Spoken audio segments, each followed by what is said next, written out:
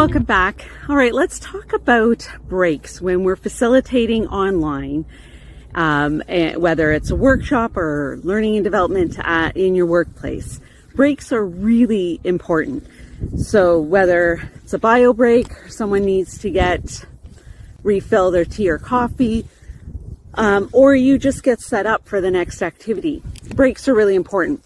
But I wanted to ask you what your thoughts are for the chit chat that facilitators, speakers, or your team might be doing when you are taking that 10-minute break.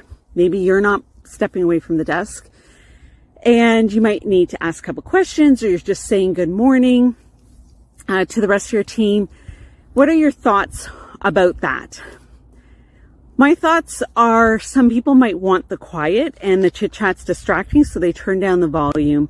And they might not remember to turn the volume back up or realize when it's time to come back to hear that, when you come on mic.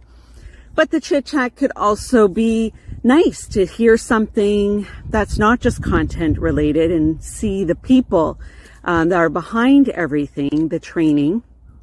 Or it might be nice, opportunity to ask questions. You definitely need that time and space for a quick little break if you're a facilitator too, or getting set up for the next thing. So those are a couple of things to think about for your context, for your team. And if you have a 10-minute break, you might want to come back a minute earlier for lead a stretch activity or a mindful minute. So those are a couple ideas too, because people need different things. Another option is you could be turning on some music when it's just 30 seconds before the return time. You might be sharing a timer, and I'll link those videos of how you do those things as well, tutorials about that too.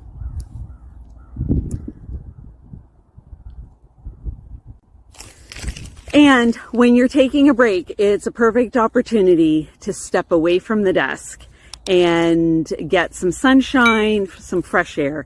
So I thought for this video, quick pro tips for virtual facilitators, that I would take this outside. Thanks for tuning in. My name is Patricia Regier with Regier Educational Services, and I hope that you're able to facilitate engaging learning experiences to turn an audience into participants, and that you have some light bulb learning moments today.